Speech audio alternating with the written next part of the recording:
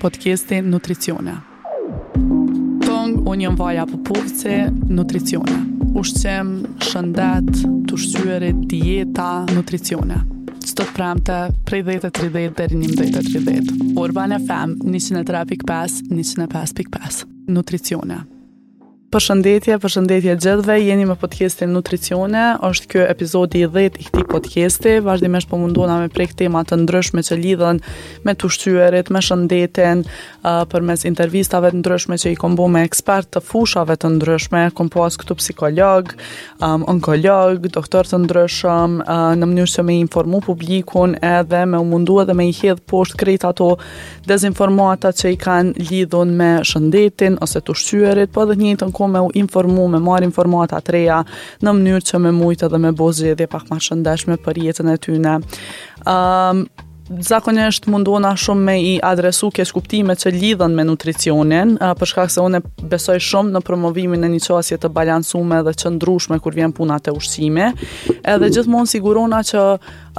ato sende që i diskutoj me qenë të bazume në fakte shkencore, në evidencë shkencore, në hulumtime të ndryshme dhe jo në mendimet mia personale apo në eksperienca të njerëzve të ndryshëm. Do me thonë, është shumë e rëndësi kjo për shkak se për atë arsye bëhen studime shkencore, qëllimi është që vazhdimisht me këshyrë se qysh çka po ndikon të njerëzit e ndryshëm, të një masë e madhe, e jo me u kap në ato se çka kanë ndiku për shembull të një person edhe me e marr ato si fakt. Tema që e kom zgjedhur sot me diskutu është e lidhur me një prej arsyeve më të mëdha pse unë e bëj punën që e bëj,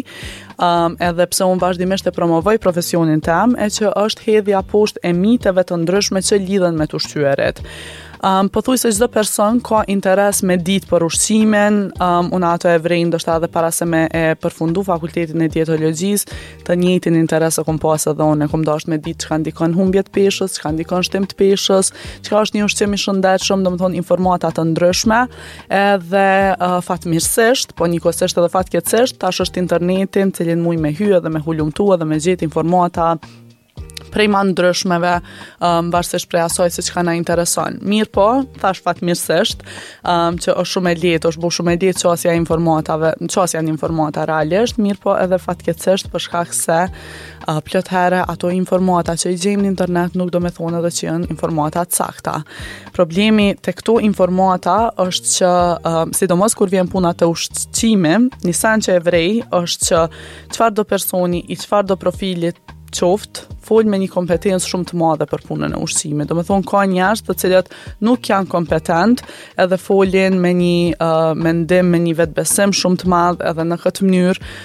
krijojnë mite të ndryshme se njerëzit ju besojnë atyne njerëzve. Do me thonë mundet me qenë edhe një influencer, një person i cili thirrjet nuk i ka as në lidhje me jo se jo në lidhje me ushqimin ose me dietologjinë, mirë po as diçka lidhur me shëndetin, edhe plot herë del edhe tregon eksperiencat veta, edhe mandej njerëzit ju besojnë në bazë të eksperiencave që ai personi ka pas, edhe thjesht i marrin si fakt informata që ai personi jep. Edhe problemi këtu që ndron që çash shumë shpërndohen ato dezinformata, sa që njerëzit as nuk e vënojnë në ndyshim që ajo informatë në fakt mundet edhe mos me qenë e sakt. Për këtë arsye, sot po du me i diskutu 5 mitet ma të zakonshme që qarkullojnë në përjetës sociale, do me thonë vazhdimisht kur flas me njerëz, edhe me të regu se pse këto mite nuk janë të vërteta. Miti numër 1, i cili po du me diskutu mas pari, e që është shumë end për momentin, në fakt edhe në episodin e fundit të podcastit e diskutum pak me Ritën, janë testet e intolerancës ushqimore. Shumë njerëz testet e intolerancës ushqimore i bojnë për me identifiku se cilat ushqime ndikojnë në shtim të peshës, e cilat nuk ndikojnë në shtim të peshës. Do me thonë është pyetja që mas shpesh ti e marr është a e bën testin e intolerancës ushqimore ose sa kushton testi i intolerancës ushqimore, edhe përgjigjja jam gjithashtu jo, nuk e bëj testin e intolerancës. Çepse nuk e bëj. Në një, intoleranca ushqimore nuk ka të bëj me shtim në peshë. Nuk ka fakte shkencore që e vërtetojnë që na nëse kemi intolerancë ndaj një ushqimi, do të thotë që ai ushqim ka me ndiku në shtimin e peshës te na. Do me thonë, nëse jeni të e bo testin e intolerancës ushqimore për me pa specifikisht se cili ushqim të ndikon shtim të peshës ty e nuk i ndikon dikuj tjetër, është një gabim shumë i madh që jeni tu e bu. Intolerancat ushqimore zakonisht tregojnë diçka lidhur me tretjen apo përpunimin e ushqimet. Edhe nëse na kemi intolerancë me një ushqim, zakonisht ndijmë simptoma që janë gastrointestinale, si për shembull, dhimbje në pjesën e barkut, frymje, diare, konstipacion ose kapslëk, mundim, vjellje, domethënë këto janë simptoma tipike të intolerancave ushqimore. Ka raste kur intolerancat ushqimore munden me u shfaq edhe në formën e ndonjë lloj puçre ose problemi me lëkurë, ose munden me u shfaq edhe si lodhjet e disa njerëz, një lodhje e përgjithshme që e njihin. Mirë po, më e zakonshmja është që intolerancat ushqimore me u shfaq me simptoma gastrointestinale. Ajo që kam thojnë plot njerëz, edhe një koment që shumë shpesh e marr, është që qysh mundesh me thonë ti që testi intolerancës ushqimore nuk është i saktë ose nuk është kredibel, kur une i kom hup me testin e intolerancës ushqimore 10 kg për shembull. Pyetja që ja u bëjën e njerëzve është, e çka të ka dalë që je intolerant? Domethënë, në momentin kur e ke marrë rezultatin, më thonë, po, kom qenë intolerant në bukë, kom qenë intolerant në mishën e kuq, mishën e pulës, disa lloje të frutave, të perimeve. Çka ki konsumu gjatë asaj periudhe? Po kom konsumu peshk, kom konsumu perime gjelbërta, do llojet arave, të bademave, të farave, edhe ashtu veç është do me thonë, arsyeja pse ki hup të pesh, nëse ju ki përmbajt testit intolerancës ushqimore edhe i ke eliminu ato ushqime, nuk është për shkak të faktit që ti i ke eliminu specifikisht ato ushqime. Është për shkak të faktit që ti ke eliminu ushqime edhe kur eliminon ushqime, je në deficit të kalorive, sidomos nëse ato nuk i zaventson me ushqime tjera. Në momentin që je në deficit kalorive, ki me humb pesh. Ndoshta kishe mujt me humb pesh, njëjtë nëse i kishe pas ato ushqime në cilat ki dalë intolerant në dietë, mirë po i kishe konsumu në sasi ma të vogël, ose në sasi ma të moderume, edhe thjesht e kishe kriju një deficit të kalorive duke i kontrollu porcionet, jo duke i eliminu komplet ushqimet. Do me thonë, një rezultat të tillë kishe mujt me mbri edhe pa e bo testin e intolerancës. Ajo që ka po du me thonë është që intolerancat ushqimore nuk kanë të bëjnë me shtimin në pesh, edhe testi i intolerancës ushqimore nuk ka aftësi me na tregu neve se cilat ushqime të trashit e duhesh me i konsumu, duhesh me eliminu, e cilat ushqime nuk të trashin e mundesh me i konsumu pa limit. Do me thonë nuk ekziston një test i tillë. Duhet një rrugë pak më e gjatë, duhet kontrollimi i porcioneve, deficiti i kalorive, është rrugë pak më e gjatë se sa qaq. Kishte qenë shumë mirë nëse i shkon një test i tillë që na kish kallëzu diçka të tillë, po që nuk ekziston edhe nuk është i vërtetuar shkencërisht. Po kjo nuk është arsyeja vetme sepse unë nuk e bëj testin e intolerancës ushqimore, është gjithashtu edhe për shkak të faktit që thjesht testet e intolerancës ushqimore nuk janë kredibile. Herën e kalume e diskutuam në episodin e kaluar me Ritën, folëm për shëndetin e zorës, folëm për testin e intolerancës, edhe ajo që ka tham është që në fakt antitrupat që merren për bazë kur vjen puna te testimi i intolerancave ushqimore janë antitrupat IgG, të cilët tregojnë ekspozim ndaj ushqimit. Do të thonë antitrupat IgG rriten nëse konsumojmë ushqim edhe ajo është shumë normale, shumë natyrale, nuk do me thonë kjo që na kemi intolerancë ndaj atij ushqimit.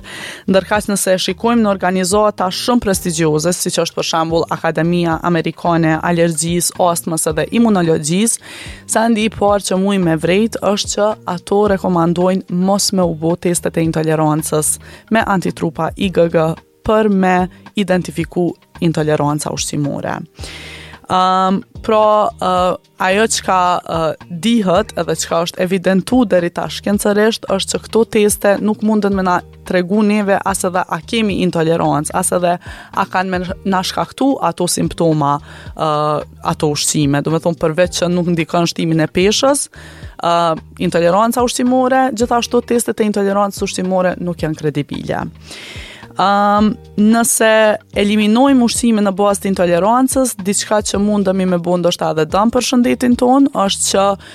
nëse na dal një listë shumë e gjatë e ushqimeve që nuk mujmë me i konsumu, e nëse na ato ushqime nuk i zaventojmë me ushqime tjera, mundemi me humb vlera të shumta ushqyese që na normalisht i marrim prej atyne ushqimeve e jemi tu e bu pa nevojë, për shkak se ka raste kur preferohet evitimi i disa ushqimeve, qoftë për shkak të intolerancës, alergjisë apo diçka tjetër, mirë po në atë rast është e nevojshme, është e domosdoshme. Po në rastin kur vjen si një diagnozë jo e duhur, atëherë thjesht është e panevojshme edhe ndoshta jemi tu i bo dëm vetet ma shumë se sa që jemi tu i bo diçka mirë. Për këtë arsye, gjithmonë është mirë me u konsultu me një dietolog, i cili mundet me ju tregu në bazë të intolerancave të vërteta që i keni, çka mundeni me konsumu, në mënyrë që me i zaventsu ato vlera ushqyese që jeni duke i humb për shkak se s'jeni tu i konsumu ato ushqime. I vetmi testi intolerancës ushqimore që është kredibil, është intoleranca në gluten, e që bëhet me antitrupa specifik, do me thonë është në për sëmundjen e celiakisë, edhe do me thonë një test tjetër i intolerancës ushqimore, që po e thamë kështu janë teste objektive, që ta manë mujmë me po diçka në letër, është edhe testi i intolerancës për laktozë dhe fruktozë që bëhet me anë të frymarrjes. Do me thonë janë dy teste specifike të cilat bëhen për me identifiku intoleranca, dhe jo këto teste që janë për shembull 50-100 produkte që listohen edhe në bazë të atyre me ditë se a kemi apo s'kemi intolerancë ushqimore. Një fund tjetër që është shumë mirë evidentuar shkencërisht gjithashtu është edhe dieta e eliminimit. Do me thonë nëse dieta e eliminimit do me thonë që nëse na dyshojmë për shembull që kemi intolerancë me një produkt, po thojmë për shembull dyshojmë që kemi intolerancë në qumsht, e eliminojmë qumshtin për një periudhë kohore, do me thonë për 1-2 javë, e shohim se qysh po i kemi simptomat, apo tërheqën ato simptoma, apo po vazhdojmë me i pas ato simptoma, edhe mandej mas 2 jave, nëse janë tërheq simptomat brenda atyne 2 javëve që s'kemi konsumuar qumsht, është një far indikacioni shumë i mirë me na tregu që e pas kemi një lloj intolerance në qumsht për shembull, mirë po mas 2 jave mundemi me i rikthy, me i ritestu produktet e qumshtit edhe me pas se apo fillojnë me u shfaq prap ato simptoma apo jo. Nëse e shohim që po fillojnë me u shfaq, atëherë nuk ka dyshim që kemi intolerancë në atë produkt ushqimor. Do me thonë kjo është dieta e eliminimit, nëse veç kemi naj dyshim për naj produkt. Nuk muj me matë se a na ndikon naj produkt në shtim të peshës a jo, për shkak se ajo nuk është e matshme as let, edhe prapo e them, deri tash nuk ka studime që tregojnë që dikujt diçka indikon në shtim të peshës e dikujt tjetër nuk indikon. Do me thonë thjesht është deficiti i kalorive, njerëz të ndryshëm djegin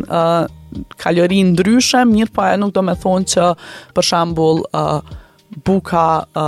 për dikon bën se ndikon shtim të peshës e për dikon s'bën se ndikon shtim të peshës. Por te intolerancat ushqimore mundet me u bë kjo dieta e eliminimit, sidomos nëse e dim që kemi kemi një far indikacionit ndaj ushqimit. Për ndryshe, nëse nuk e dim se çfarë ushqime po na shkaktojnë frymje të barkut ose dhimbje ose intolerancë ushqimore, ajo çka mundemi me bë është me u konsultu me një dietolog, i cili mundet me ju tregu pak a shumë se çfarë ushqime tipikisht të njerëz të ndryshëm shkaktojnë intoleranca, me u evitu çato ushqime edhe mandej kadalë me u rikthyn dietë, me u ritestu për me pas se në rastin e juj specifikisht apo shkaktojnë apo nuk po shkaktojnë simptoma tjera. Miti numër 2 që po du me diskutu janë dietat detoks. Dietat detoksifikuse janë dietat që përfshin konsumimin veç të langjeve, të frutave apo perimeve ose dyjave, ujit, erëzave edhe çajrave pa kafein për një periudhë kohore.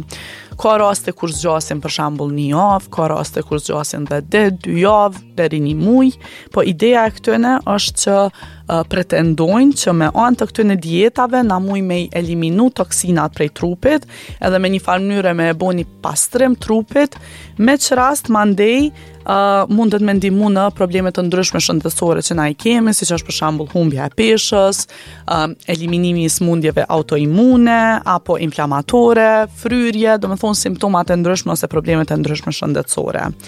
Është fakt që na i ekspozohemi toksinave pothuajse çdo ditë përmes ujit, ushqimit, ajrit, edhe trupi jon punon vazhdimisht që me i përpunu këto substanca toksike, edhe na ndihmon neve me pas trupit tyne. Mirë po, nuk ka fakte shkencore që tregojnë se dietat e tilla tetë restriktive mundet me ndihmu në detoksifikimin e trupit ma shumë se sa një dietë përgjithsisht e shëndetshme,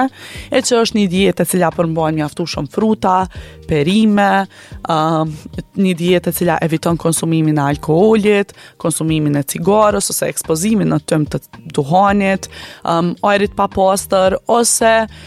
substancave tjera toksike që munden me u gjetë në ushqime, që po i përmendi disa prej substancave të tilla. Një prej tyre është arseniku, i cili gjendet në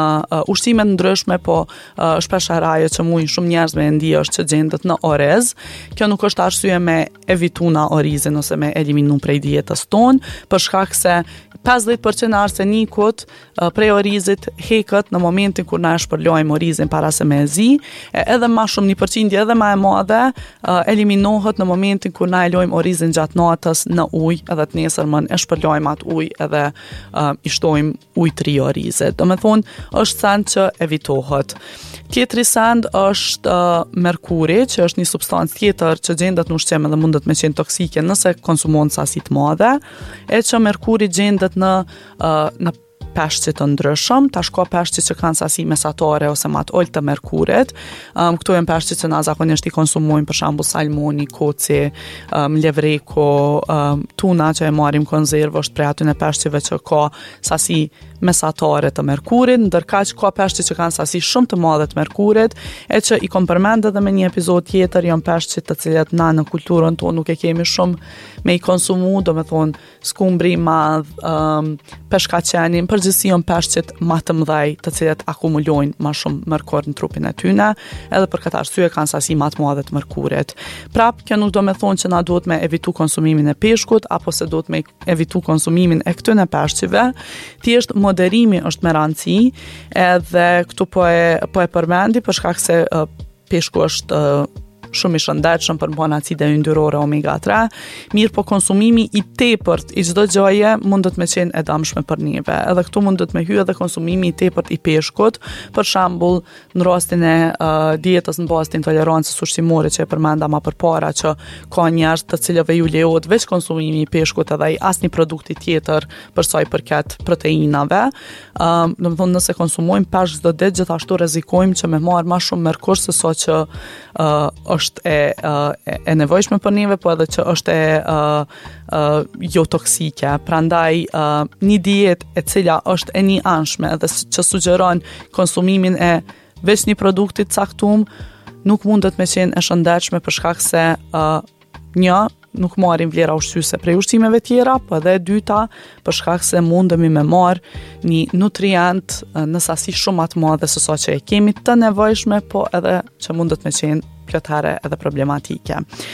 Hyna pak të substancat toksike që gjenden në ushqim, sigurisht që edhe ushqimet të cilat kanë sasi të lartë të sheqerit shtum, kanë sasi të lartë të yndyrës, ushqimet e përpunume, munden me pas një farë efekti inflamator nëse vazhdimisht përdoren, në sasi të madhe pra po e them, edhe kjo është diçka që mundet me shkaktu edhe me kriju substanca toksike në trupin tonë, po gjithsesi konsumimi i një diete të shëndetshme është më së i mjaftueshëm për me mujtna me qenë në thojza të lirum prej toksinave. Nëse doni me detoksifiku trupin, ju duhen 5 elemente, ose 5 përbërës, 5 organe, që janë mëlçia, veshkt, zorët, lkura edhe mushknit. Këto organe punojnë 24/7 për me detoksifiku trupin ton, nuk ka nevojë me marrë dieta ekstreme, të cilat përfshijnë veç konsumimin e langjeve, veç konsumimin e çajnave, pa kafein ose konsumimin e veç të frutave dhe perimeve, për shkak se nuk ka asnjë benefit shëndetësor prej këtyre dietave. Trupi jon e bën punën e vet shumë mirë. Çka na muj me i bo është mi ndihmu duke u ushqyer shëndetshëm edhe duke u mundu me ju ekspozu minimalisht toksinave që i përmenda më përpara. Fakt është që dietat e tilla përveç që nuk janë të dobishme, munden me qenë edhe të dëmshme, për shkak se pavarësisht që frutat e perimet nuk ka dyshim që janë shëndetshme dhe na ofrojnë me vlera të shumta ushqyese, një dietë veç me fruta e perime nuk është dietë e shëndetshme për shkak se frutat e perimet kanë sasi mjaft të vogël të proteinave, të yndyrnave, për shembull që neve na duhen në baza ditore, ndoshta në sasi më të vogël, por gjithsesi në baza ditore. Prandaj nëse na i evitojmë shumicën e produkteve, hajmë vetëm fruta e perime, padyshim që kemi marrë vitamina, fibra, minerale, po kemi me pas mungesë të nutrientëve tjerë. Nëse arsyeja sepse vendosni me bëni dietë detoks është për shkak që ndikon në humbje të peshës, qysh e thash edhe më përpara, nuk është ndaj fashkencë me humb peshë tu hungër, tu eliminu ushqime për shkak se evitohet thjesht të shkojmë me një dietë hipokalorike, e cila mandej padyshim që ndikon humbje të peshës, po edhe humbja e peshës prej dietave të tilla detoks është humbje e peshës jo e qëndrueshme, për shkak se na duhet me marr parasysh që dikur kemi u kthy mënyrës normale të ushqimit, edhe kur i kthehemi mënyrës normale të ushqimit, ajo nuk ka me përfshi konsumimin veç të langjeve, të frutave dhe perimeve, po ka me përfshi edhe konsumimin e produkteve tjera ushqimore. Kështu që ajo që ka ndodhur plotare është që njerëzit para që sa e mbajnë dietën detoks, humbin peshë, ndodhë që humbin ma shumë ujë se sa yndyrë, mirë po humbin peshë, po atë peshë e rikthejnë edhe kur fillojnë me u ushqy në mënyrë të zakonshme. Shpesh herë problemi është që edhe kur mban dieta të tilla ekstreme, njerëzit thonë që kanë uri tepërt, edhe që është prapë them normale, tu e marr parasysh që një dietë e tillë nuk ka proteina, edhe ka sasi shumë vogël në fakt proteinave dhe të yndyrnave, po edhe kjo uria e tepërt mandej shpesh herë çka mundet me bo është që mbasi që te kemi përfundu dietën, me vazhdu me pas atë uri edhe me fillu me zhvillu cravings të ndryshme, me fillu me zhvillu dëshira për ushqime të cilat nuk i kemi pas më përpara, edhe si rrjedhoja asaj edhe kemë ndiku në shtem të peshës mas dietës. Po gjithashtu edhe për faktin që dietat e tilla kanë sasi më të lartë të fibrave, të ujit, që kjo është pozitive, mirë po që të shumë njerëz mundet me shkaktu edhe probleme si diare, të vazhdueshme, e që mandej kjo me çu edhe deri në humbje të elektroliteve. Tu qenë se humbja e peshës është një prej arsyeve më të zakonshme pse njerëzit i marrin këto dieta dhe i aplikojnë, mundohen vazhdimisht me gjetë një zgjidhje të shpejtë për me humb peshë. Edhe për fat keq nuk ka një zgjidhje të shpejtë me humb peshë, nuk ka një produkt që na muj me eliminu dhe në mënyrë magjike ka me na ndihmu që na me humb peshë, ose një produkt që kemi me shti në dietën tonë dhe në mënyrë magjike ka me na shkrit jamin. Ajo që ka lidhet me fjalën detoks plotare është edhe çajrat detoks ose çajrat për humbje të peshës, e që mbjen te miti numër 3 që po du me diskutu, që janë pikërisht to çajrat ose pijet për shkrirjen e djamit. Duheni me besu kur ju them që nëse kish pas një pijet vetme që ndikon në shkrirjen e djamit, unë kisha qenë e para që ju kisha tregu, edhe unë kisha qenë e para që ja u kisha rekomandu klientave të mi për shkak se ma kish lecu punën tepër shumë. Po nuk ka, duhet shumë ma shumë punë për me mujt me mbri humbjen e peshës, ose për me mujt me mbri shkrirjen e djamit. Duhet me mbajt një dietë e cila ka kalori të kontrollume. Po najna mas pari të çajnat për humbjen e peshës, zakonisht çajnat për humbjen e peshës kanë kombinime të substancave laksative, substancave diuretike, edhe zakonisht stimulus si kafeina apo stimulus tjerë. Shumica e tyre, nëse e shikojmë në listën e përbërësve, e përmbajnë gjethin sena, i cili është një laksativ natyral, po që nuk do me thonë gjithmonë që nëse është me bazë natyrale, është okej me u përdor në sasi të madhe, pra e stimulon lëvizjen e zorëve. Gjethi sena, do me thonë gjendet në shumicën e këtyre çajnave, edhe si rrjedhojë e kësaj, ndihmon që me e parandalu kapsllëkun, në fakt jo me parandalu, po me për të njerëzit që kanë kapsllëk, me zgjidh problemin e kapsllëkut në mënyrë të shpejtë. Mirë po, kjo nuk është një zgjedhje afatgjatë, për shkak se çajnat e tillë shpesh herët e njerëzit munden me kriju edhe një lloj varësie ndaj çajit. Çka do me thonë që nëse vazhdimisht përdorim çajna të tillë për me stimulu lëvizjen e zorëve, atëherë krijohet varësi që nëse nuk e përdorim atë çaj, atëherë lëvizja e zorëve nuk ka me mujt me u kthy në gjendje normale. Për këtë arsye, gjithmonë përdorimi i çajnave të tillë nuk është i rekomandueshëm kur një person ka probleme me kapslëk, përveç nëse është bo problem ekstrem ku me dit nuk ka dalë jashtë, mirë po preferohet ndryshimi i stilit jetesës, përfshirja e fibrave, përfshirja e langjeve ma shumë në dietën tonë në mënyrë që me e ndihmu këtë proces. Mirë po, fakti që çajrat detoks përmbajnë substanca laksative, ndihmon që me pas eliminim më shpesht e që reflektohet si humbje e kilogramve. Po kjo humbje e kilogramve nuk është humbje e peshës, më shumë është humbje e ujit prej trupit. Problemi të këto çajra është që për shkak se munden me shkaktu diare,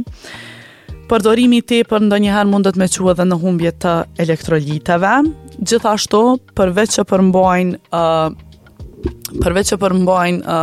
laksativ, qysh e përmenda ma përpara, përmbajnë edhe substanca që janë diuretike, që do me thonë ndihmojnë në urinim ma të shpesht, që gjithashtu reflektohet si humbje e kilogramve, por është realisht humbje e ujit edhe jo e yndyrës. Një sen tjetër është që nuk janë as pak të kontrolluar prej agjencioneve të ndryshme, shpeshherë edhe nuk i listojnë përbërësit që i kanë, edhe çka do me thonë kjo, që shtohen substanca të panjohuna, efekti i cilëve nuk dihet, po që edhe mundet me qenë i dëmshëm për organizmin tonë. Edhe normalisht nuk ka kur gjë të ndryshme nëse mendojmë që duhet me var prej një çaji për humbje të peshës, për shkak se nëse na vazhdimisht duhet me përdor atë produkt të njëjtën, atëherë po i bjen që nuk është as pak e qëndrueshme, edhe nuk është diçka që na ndihmon neve me i ndryshu shprehitet ushqymit. Ajo që kam duket fani najherë është që në këto çajnat ose suplementet për humbje të peshës, për shembull, shkruan aty çaj për dobësim, e kthen mrapa shkruan preferohet me u eliminu brumnat, me u eliminu sheqernat, yndyrnat, do me thonë japën edhe disa këshilla të cilat kishin funksionu edhe nëse nuk ish përdor ai suplement sa ai çaj për humbje të peshës. Nëse i eliminojmë brumnat, i eliminojmë ambëlsinat, eliminojmë ushqimet të cilat kanë shumë kalori, humbja e peshës ka me ardhë, nuk ka nevojë me u përdor patjetër edhe çaji. Mandej ka edhe pije tjera që njerëzit i përdorin për humbje të peshës, për shembull, një shumë e popularizuar është uji me limon në mëngjes, do të thonë është kjo gjithçysh në mëngjes me u përdor, uji me ufull të mollës, gjithashtu në mëngjes, edhe një shumë e çuditshme për mua, po që u kon trend ndoshta vitin e kaluar në TikTok, sidomos kafja me limon. Ka qenë shumë e famshme, do me thonë shumë shpesh më del ke njerëzit që influencerat, për shembull, që delshin edhe thëshin që çka po pijone, edhe i kom hub për shembull 10 kg, 15 kg, edhe tu e tregu qysh po e pin kafën çdo mëngjes e po i shton limon. Edhe nuk ka asnjë arsye sepse një kombinim i tillë mundet me ndihmu në humbje të peshës. Nuk po mujmë me paramenu çfarë shije ka ai kombinim kafe me limon, mirë po gjithsesi limoni është shumë i shëndetshëm, s'ka dyshim, përmban sasi të lartë të vitaminës C, po edhe të antioksidantëve tjerë, cilat janë shumë dobishme për shëndetin. Nëse nuk pihet ujë pa i shtu limon, mundesh me i shtu limon, nuk ka lidhje as pak, përderisa limoni ndihmon që me pi ma shumë ujë edhe me qenë ma i ose e hidratume, perfekt, shto limon çdo ditë, nuk ka problem, mirë po, limoni nuk e bën automatikisht një pije për humbje të peshës. Do me thonë nuk e ka atë aftësi, thjesht i shton pak nutrient, pak vitamin C, pak antioksidant pijes, edhe ndoshta ja ndron shijen që mundet me qenë pozitive për ndonjë person. Prandaj mos pritni rezultat pozitiv ose rezultatën humbjen e peshës prej konsumimit të pijeve të tilla, nëse nuk bëni ndryshime në mënyrën e jetesës edhe në mënyrën tuaj të ushqimit ose në dietën e juaj. Miti numër 4 që po du me e përmend është lidhet me glutenin, është një sen që plot njerëz e mendojnë, është që krejt njerëz duhet me evitu glutenin për shkak se gluteni nuk është i shëndetshëm. Ka shumë vjet që gluteni është bo armiku i njerëzve. Njerëzit e evitojnë glutenin me mendimin që shkakton inflamacion, si pasojë së cilës mandej mundet me u shfaq probleme si probleme hormonale, probleme me tiroide, ose probleme me zor, probleme me shfaqjen e akneve. Edhe mandej ka shumë njerëz që evitojnë glutenin për shkak se mendojnë që produktet e pasuna me gluten shkaktojnë shtim në peshë. Për këtë arsye, plot herë, do me thonë, më ka ndodhur me ndi prej njerëzve të më thonë që për shembull nuk po ha gluten, se po du me hongër ma healthy, edhe në momentin kur du me pyet e pse ki vendos me eliminu glutenin, më thot, nuk po ha gluten, po ha bukë të zezë. Edhe që aty unë e kuptoj që disa njerëz nuk e din edhe që është krejt okej, edhe mos me dit çka është gluteni, ose ku gjendet gluteni, veç e kam pa ose e kanë mësu dika që nuk bën me hongër gluten. Për me qartësu, gluteni është protein e cila gjendet në grur, në thekër edhe në elb. Do me thonë çfarë do lloj produkti ushqimor që i përmban këto trijat, ose na njonën prej këtyne trijave, ka me përmbajt gluten. Edhe këtu hyn edhe buka e zezë, pra edhe buka e zezë ka gluten. Gluteni nuk ka nevojë me u evitu prej njerëzve të cilët nuk e kanë sëmundjen e celiakisë, e që e përbën diku rreth 1% popullatës. Do me thonë nëse hin në 99% e njerëzve që nuk e ka sëmundjen e celiakisë, nuk është e detyrueshme me evitu glutenin për shkak se gluteni nuk është i pashëndetshëm. Njerëzit që e kanë sëmundjen e celiakisë duhet me evitu glutenin për shkak se kjo është një sëmundje autoimune, të cilët gluteni shkakton dëmtim të mukozës zorës, çka do me thonë që e zvogëlon aftësinë e zorës për me i përthith lëndë ushqyese. Simptomat që zakonisht shfaqen me sëmundjen e celiakisë janë simptomat si humbje në peshë, ose sidomos për shkak se sëmundja e celiakisë diagnostikohet para moshës 10 vjeçare, do me thonë në fëmijë, jo gjithmonë, po zakonisht, mundet me u vrejt një mungesë në shtimin e peshës të fëmija, ose mangësi në rritje, ngjecje në rritje. Do me thonë kjo ndodh për shkak se ati personi nuk janë duke ju absorbu mirë nutrientët, edhe si rrjedhoj e kësaj nuk është duke marrë trupi mjaftueshëm nutrient. Në njëjtën kohë, një simptom shumë e zakonshme të personat që kanë celiaki është diarea, do me thonë vazhdimisht kanë diare, ose në disa raste kanë edhe frymje të barkut ose dhimbje në pjesën e barkut, sidomos pas konsumimit të ushqimeve tilla. Mirë po, nëse deri në momentin e diagnozës, këta njerëz i kanë këto probleme, në momentin që diagnostikohen, atëherë këta njerëz gjithsesi duhet me evitu komplet glutenin, do të thonë nuk bën me konsumu gluten, nuk është a bën pak, nuk bën as pak me konsumu gluten, duhet me u kthy në një dietë pa gluten, edhe mas kësaj atëherë mukoza e zorës fillon edhe përmirësohet, edhe në këtë mënyrë nuk i kanë më problemet e njëjta. Mirë po, njerëzit që nuk e kanë këtë sëmundje, nuk e kanë të nevojshme me evitu glutenin. Pra po e them, ushqimet e pasuna me gluten munden me qenë edhe ushqimet shëndetshme, për shembull buka e zezë, makaronat integrale përmbajnë gluten edhe nuk janë të pashëndetshme, gluteni nuk shkakton inflamacion. Ka edhe njerëz që ankohen për shembull kur konsumojnë ushqime me gluten, ankesat janë që kanë frymje, probleme me tretje ose diçka e tillë. Kjo është njihet si ndjeshmëri ndaj glutenit në mungesë të sëmundjes së celiakisë. Kjo ndjeshmëri ndaj glutenit nuk ka një formë një formë ma objektive me e bo diagnozën, për shembull te sëmundja e celiakisë, qysh e thash edhe më përpara, është diagnoza me anë të antitrupave specifik që bëhen për glutenin, edhe ndjeshmëria ndaj glutenit thjesht diagnostikohet në bazë të simptomave në momentin kur na e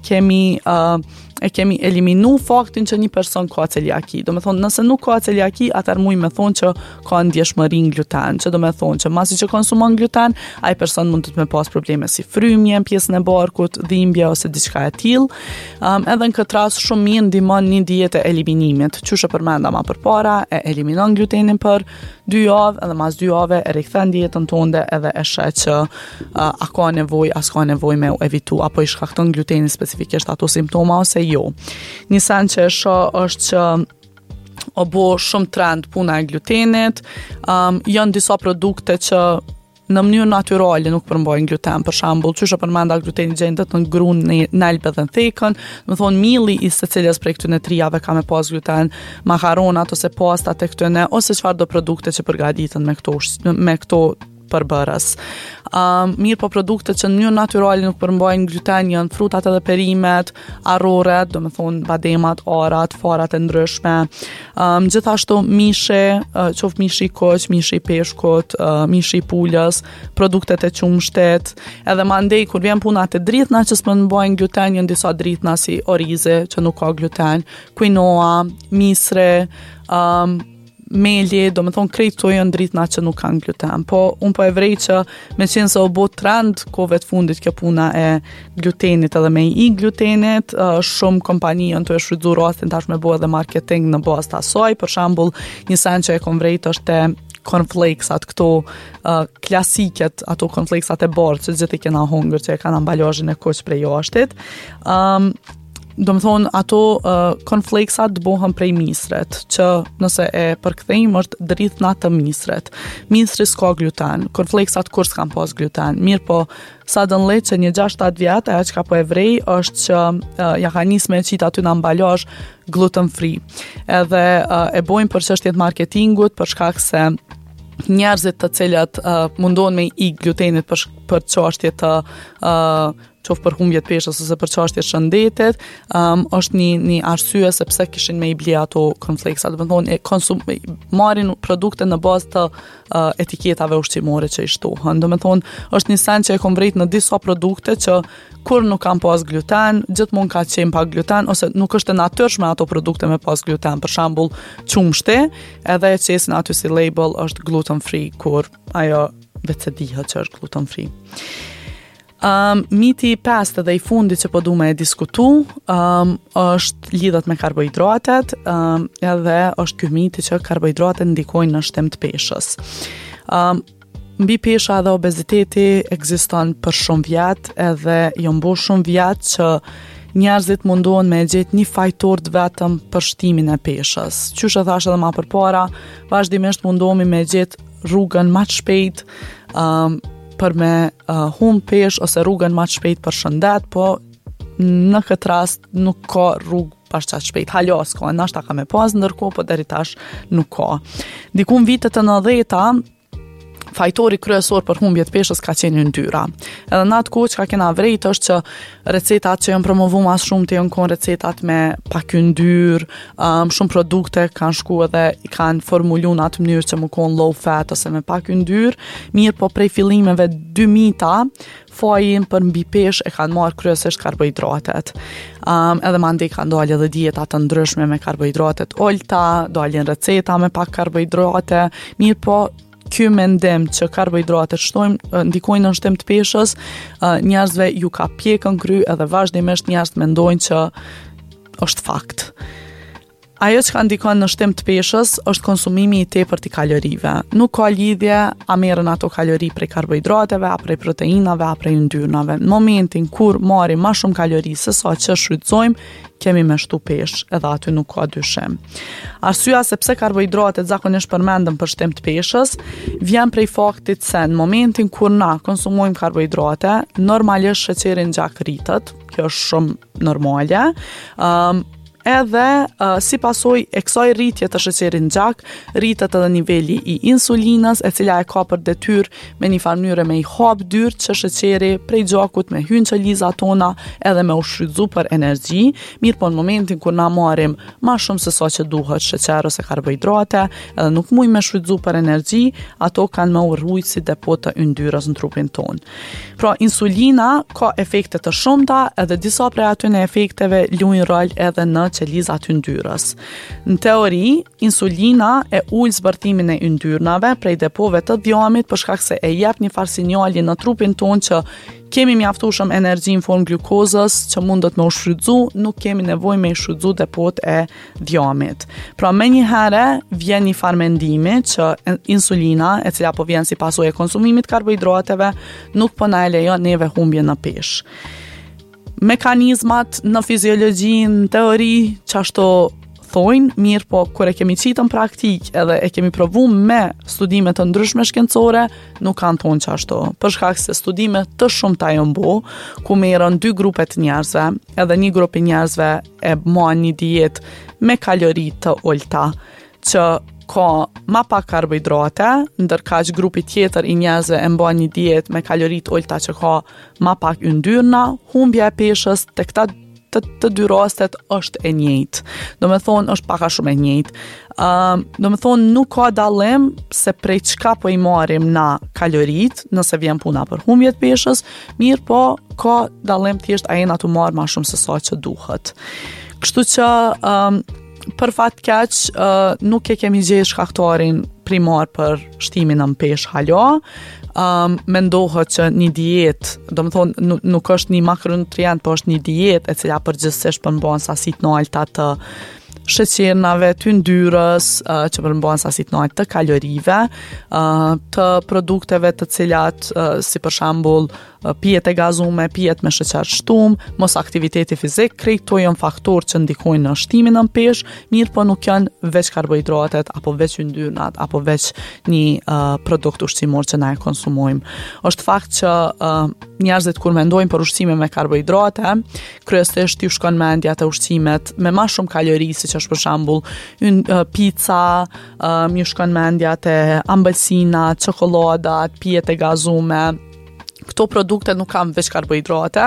këto produkte shpeshherë kanë edhe proteina, edhe yndyrna. Për shembull, pica përmban sasi më të lartë yndyrës, vjen prej kaçkavallit, përveç që përmban karbohidrate që vjen prej brumnave. Mirë po ka edhe ushqime të pasuna me karbohidrate, të cilat njën nuk janë të pashëndetshme, edhe e dyta kanë vlera të shumta ushqyese. Për shembull, frutat edhe perimet janë ushqime të pasuna me karbohidrate, produktet e qumshtit, drithnat integrale. Këto janë ushqime që na duhet me i pas në dietën tonë, për shkak se na japin disa vlera të ndryshme ushqyese, edhe nuk është që kanë shumë kalori, nuk do me thonë që na pengojnë në humbjen e peshës. Prandaj një dietë që i eviton komplet këto ushqime, kish me qenë një dietë e paqëndrueshme për shumicën e njerëzve, edhe për këtë arsye unë gjithmonë e preferoj të ushqyerit e balancuar, jo me dieta ekstreme, edhe jo duke eliminu ushqime apo grupe ushqimore pa pas nevojë mu eliminu ato. Paka shumë që kjo është ka dashta me folë sot lidhën me mitet për të ushqyerit. Kjo ke epizoda e 10, folëm për 5 mitet ma të zakonshme që lidhën me të ushqymet. Une nuk kam dyshim që shumë njerëz kanë edhe mite tjera të cilat ndoshta nuk kam bri me i diskutu në epizodën e sotit, kom me mundu me i diskutu në epizoda tjera. Edhe njerëzit nuk kanë faj që i kanë këto mite edhe që i kanë përshkak se i kanë dëgju vazhdimisht, edhe unë para se me përfundu fakultetin e dietologjisë, ka pas shumë mite të cilat i kom besu, që kom mendu që janë të vërteta. Një prej tyre është për shembull ajo që nëse konsumon mas orës 6 ose mas orës 8, shton peshë, që gjithashtu është muj me diskutu një ditë tjetër për ta. Mirë po, ajo që kisha mi këshillu shumicën e njerëzve që po na ndëgjojnë ose që po na shikojnë tash, është që kur i marrin informatat, gjithmonë me i marrë me një farë mendimi kritik, me pas kujdes se ku i marrin informatat, për shkak se websajtat e ndryshëm postojnë sende ndryshme, nuk do me thonë që janë kredibile, absolutisht nuk është një model ose modele ose një influencer, personi i duhun prej cili duheni me i marrë informatat. Mirë po, studime shkencore apo hulumtime shkencore janë pikërisht ato që tregojnë çka qëndron e çka nuk qëndron. Shumë njerëz që nuk janë të fushës, ndoshta edhe nuk dinë me i lexu ato studime, që është kejt e kuptueshme, për atë arsye është gjithmonë me ju drejtu një profesionist shëndetësor, i cili mundet me ju tregu ma mirë se çka po thojnë studimet e fundit ose me interpretu ato studime. Kjetë me podcastin Nutricione, nëse nuk keni mbrime e pa këtë epizod deri në fund, mundeni me ndjek në Spotify, në Deezer, në Facebook, në Instagram ose në YouTube, krejt këto në platformat të Urban FM-it. Po shpresoj që shihemi edhe në epizodat e radhës me tema që mendoj që kanë më interesu shumë. Faleminderit.